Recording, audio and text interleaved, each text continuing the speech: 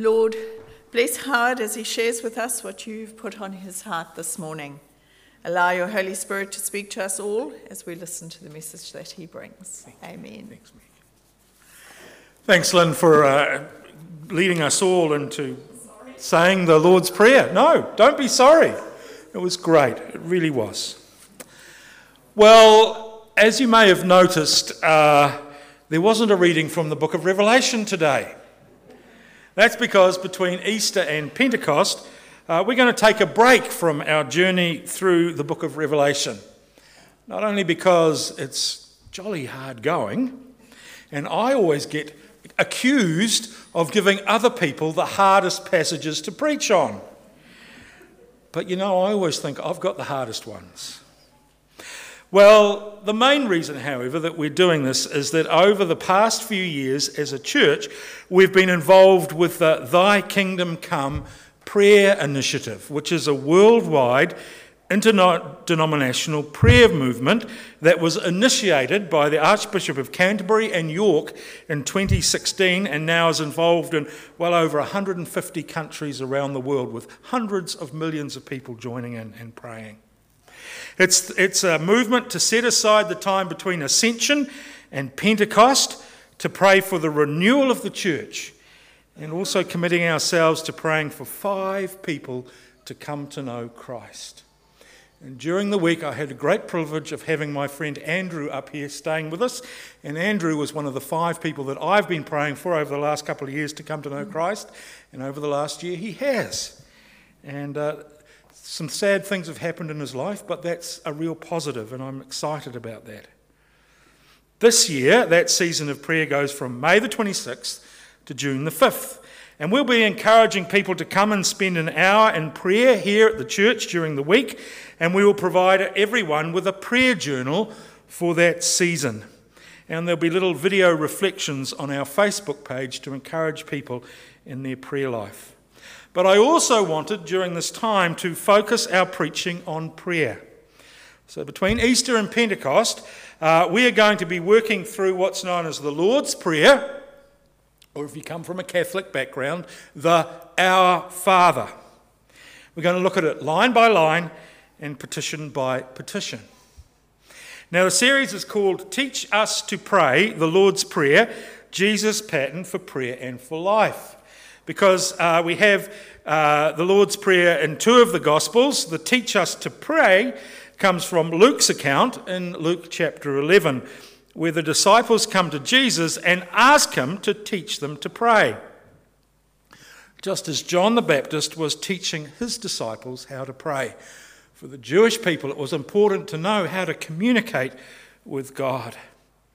And the idea of the Our Father prayer as a pattern for prayer and for life comes from the prayer's placement in Matthew's Gospel, right in the heart of the Sermon on the Mount, as Jesus is teaching what it means to be a citizen of the kingdom of heaven. And it expresses and summarizes the Sermon on the Mount in very clear terms. We are to put God, with whom through Christ we have a new relationship with as Father, first. And we are to trust him for our daily needs. And as we do that, we can focus our lives on showing Christ-like love and the grace that we have received from Jesus to those around us. Forgive their sins as our sins are forgiven. And to walk in ways that God has called us to. Deliver us from the evil one. It says that our lives flow out of our prayer life. That our walk, our Christian walk, flows out of our heart-to-heart talk with God.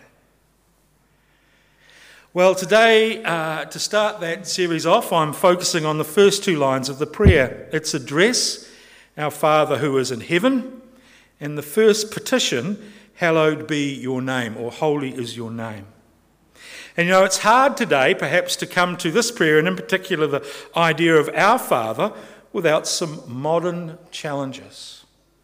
A prison chaplain was talking to a group of prisoners about God, and he called God Father. And at that stage, one of the prisoners stood up and stopped the conversation and said, if God is like a father, then I don't want to know anything about him.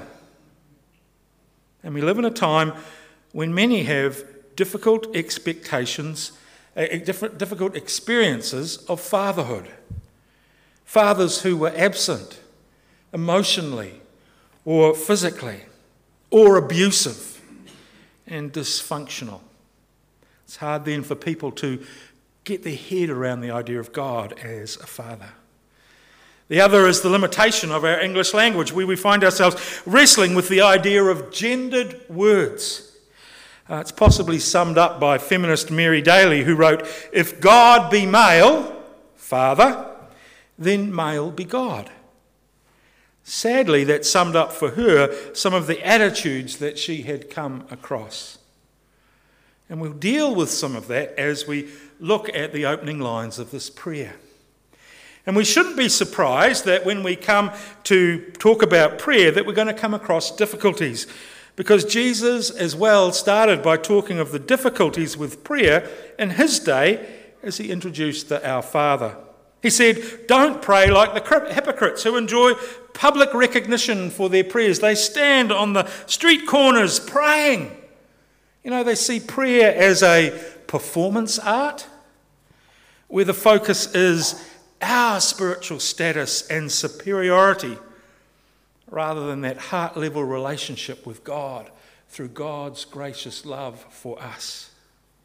He said, don't be like the pagans who believe their sheer weight of words will influence their deity.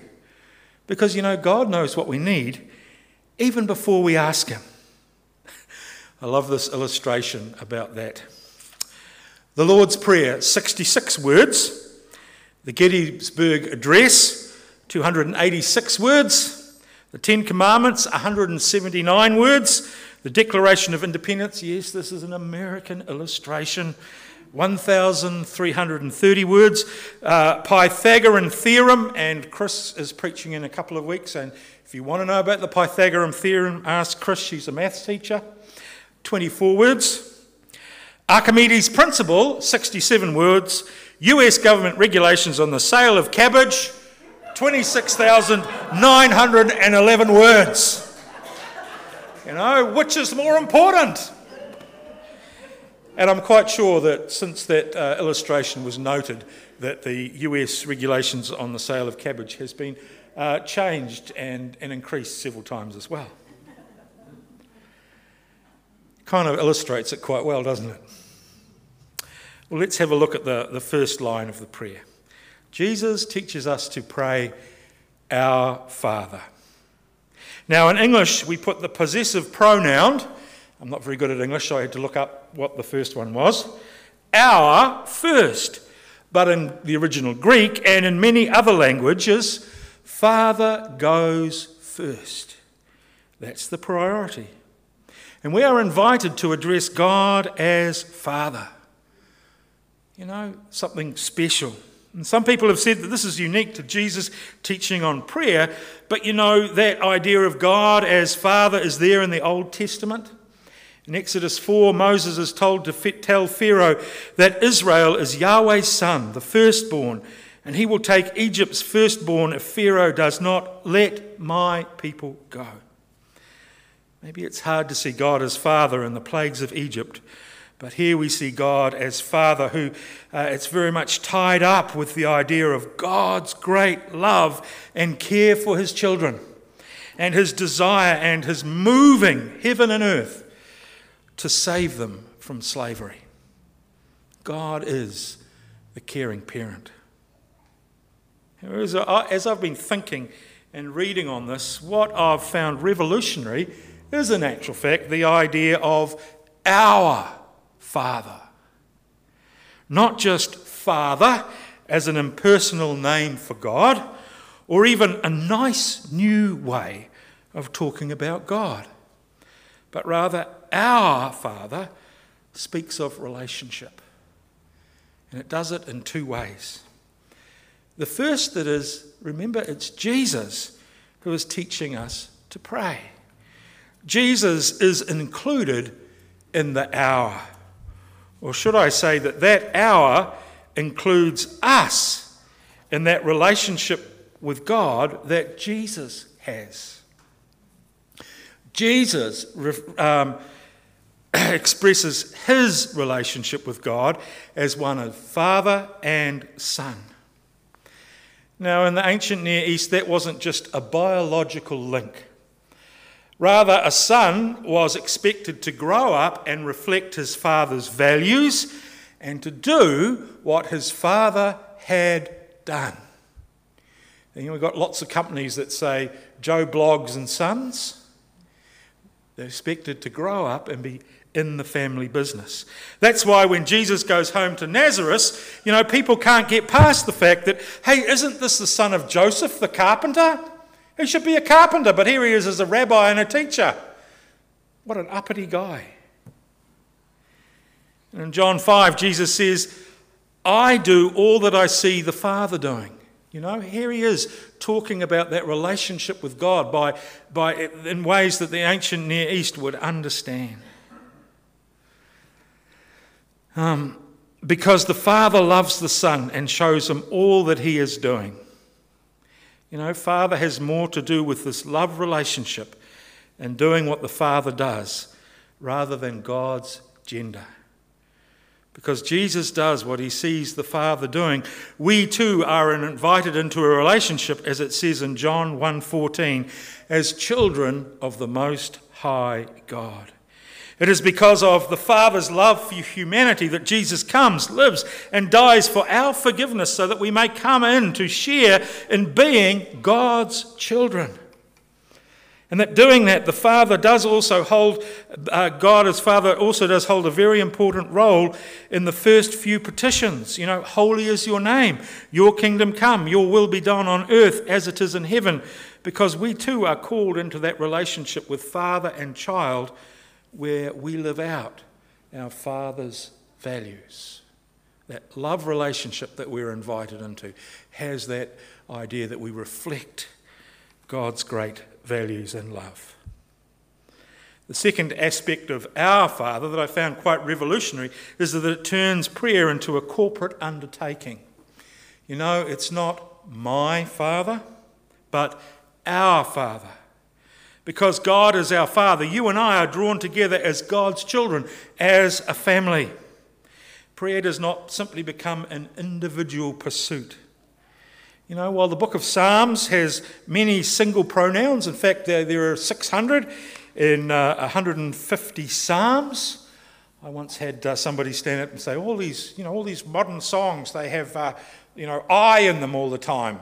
And I said, yeah, look, it's terrible. I know a collection of 150 worship songs where the word I occurs over 600 times. Isn't that terrible? We shouldn't use it. And the guy said, oh, yes, you're right, we shouldn't use that. I said, it's the book of Psalms. Sorry. Yeah. But it's a corporate prayer book. And while we might say saying that, while we may think saying the Lord's Prayer can become some hollow repetition in liturgy and worship, it's important because it's a corporate expression of who we are, our relationship with God through Jesus Christ, and how we are to live that out. And when we pray, we can't help but be reminded that we're part of this family. So when we pray, thy will be done on earth as it is in heaven, we are praying for the way in which we treat each other to reflect God's will and purpose. The church is seen as an embassy for the kingdom of heaven, a glimpse of the way it should be.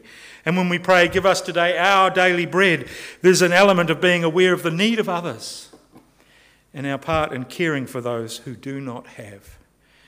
And when we pray, forgive us our sins as we forgive them who sin against us, there is a real challenge that we look at how we treat one another and be prepared to forgive and to love. Well, the second part of that address is Our Father in heaven, or who is in heaven. And that's part of this address of God, and it gives an address for God, heaven. Now, in the Bible, the word heaven is used two different ways.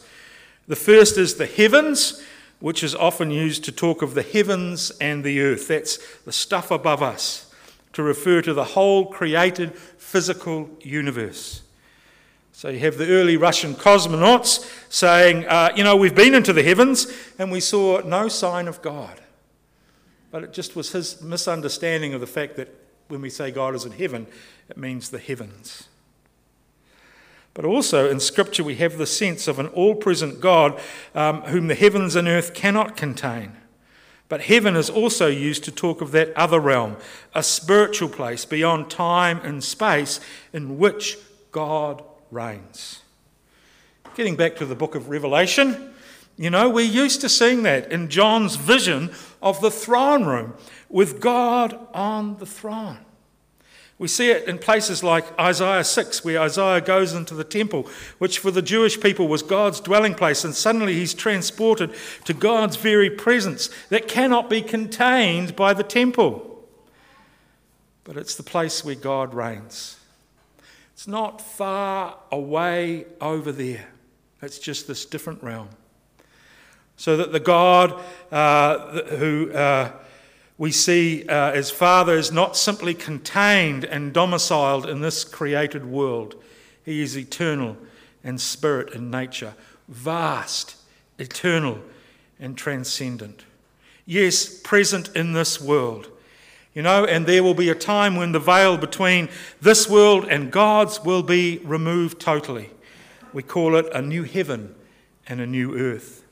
And it helps when we pray to our Father who is in heaven to realise that we cannot project our understanding of what Father means in the earthly realm onto God.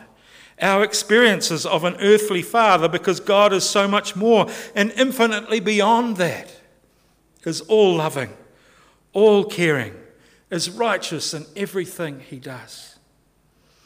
Psalm 113, which we had read today, and which is my favourite of all psalms, picks that up beautifully. It sums up the gospel so well. It starts off, almost lost for words about the grandeur of God. You can imagine the psalmist just going, praise the name of the Lord, praise the name of the Lord. And then talks about the fact that, this is this awesome transcendent God who lives in the throne room, high above the nations, high above the heavens and the earth. But who stoops down to see and to hear, and lifts up the poor and the meek, and sits them at his table with the princes of his people. Even the people in his society who had no status, like childless women. He sees them, he cares about them, he loves them.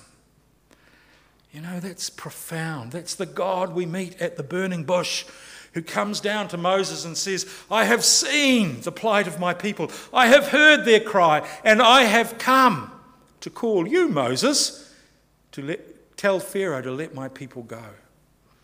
And I'll go with you to do that.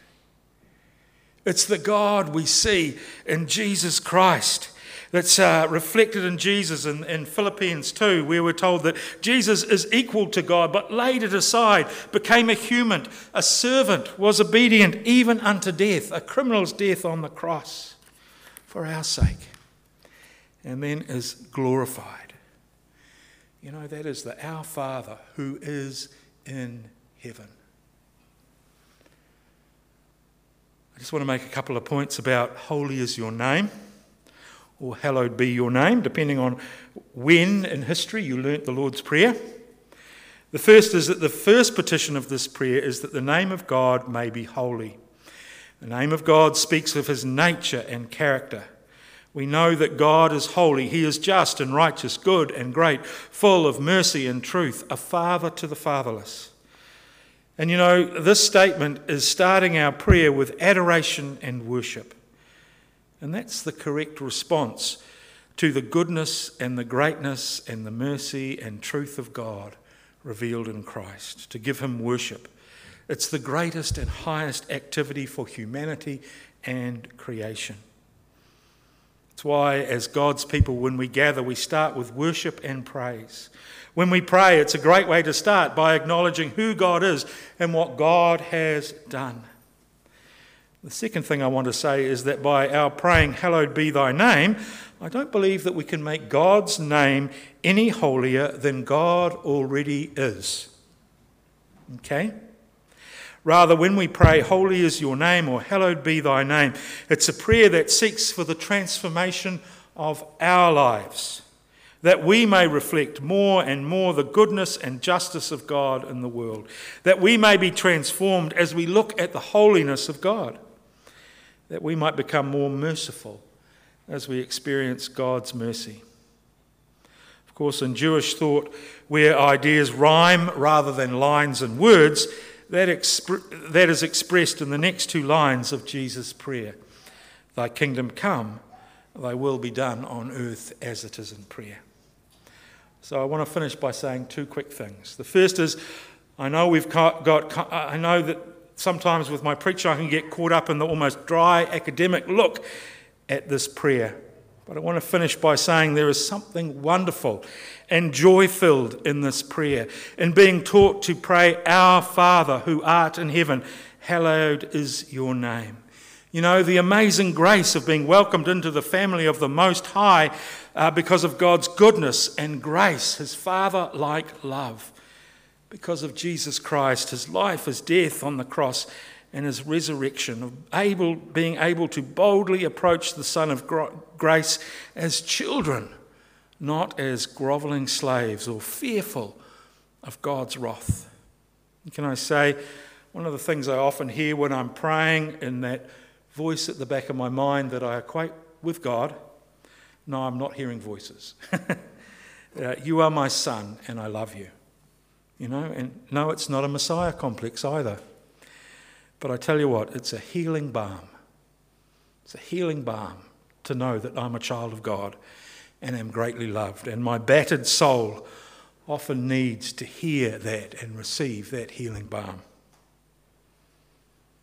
And you know, we're often a bit shy of praying the Lord's Prayer, but I want to encourage you to make it more a part of your life each day. Martin Luther's barber asked him the same question that the disciples asked Jesus, "Teach us how to pray." The barber did it in a letter because he had to flee due to the fact that he had been accused of murder, which I think was an occupational hazard for barbers in those days. Cutthroat razors are called that for a reason. And Luther wrote back and gave him very much the same answer that Jesus did. He said he did not trust his own words when it came to pray. He would read the scriptures and that would lead him into prayer. And even then he did not trust his own words, so he would pray the Lord's Prayer. However, each day as he prayed that prayer, he found that the words changed and became new, and they fit the time and the season he was in. You know, maybe they were just the same words, but as he said them, they led him to reflect and contemplate on how he needed God as a father that day, or ways in which he could uphold God's character, or the needs of the day, and how God could meet them or had met them, and how they differed from his wants, or people he needed to forgive and things he needed forgiveness for, and temptations he was facing, and evil that seemed to loom large before him. And his life could be brought before God in those words that Jesus taught us to pray. Although that as he prayed each petition, all those things simply flowed out of him in words. I don't know, he doesn't articulate which it was. But Luther, like Jesus, encouraged us to pray that prayer each day, to make it the centre of our prayer life. Amen? Great. We are going to say it together again later, but we're going to sing it together later. Thanks, Meg.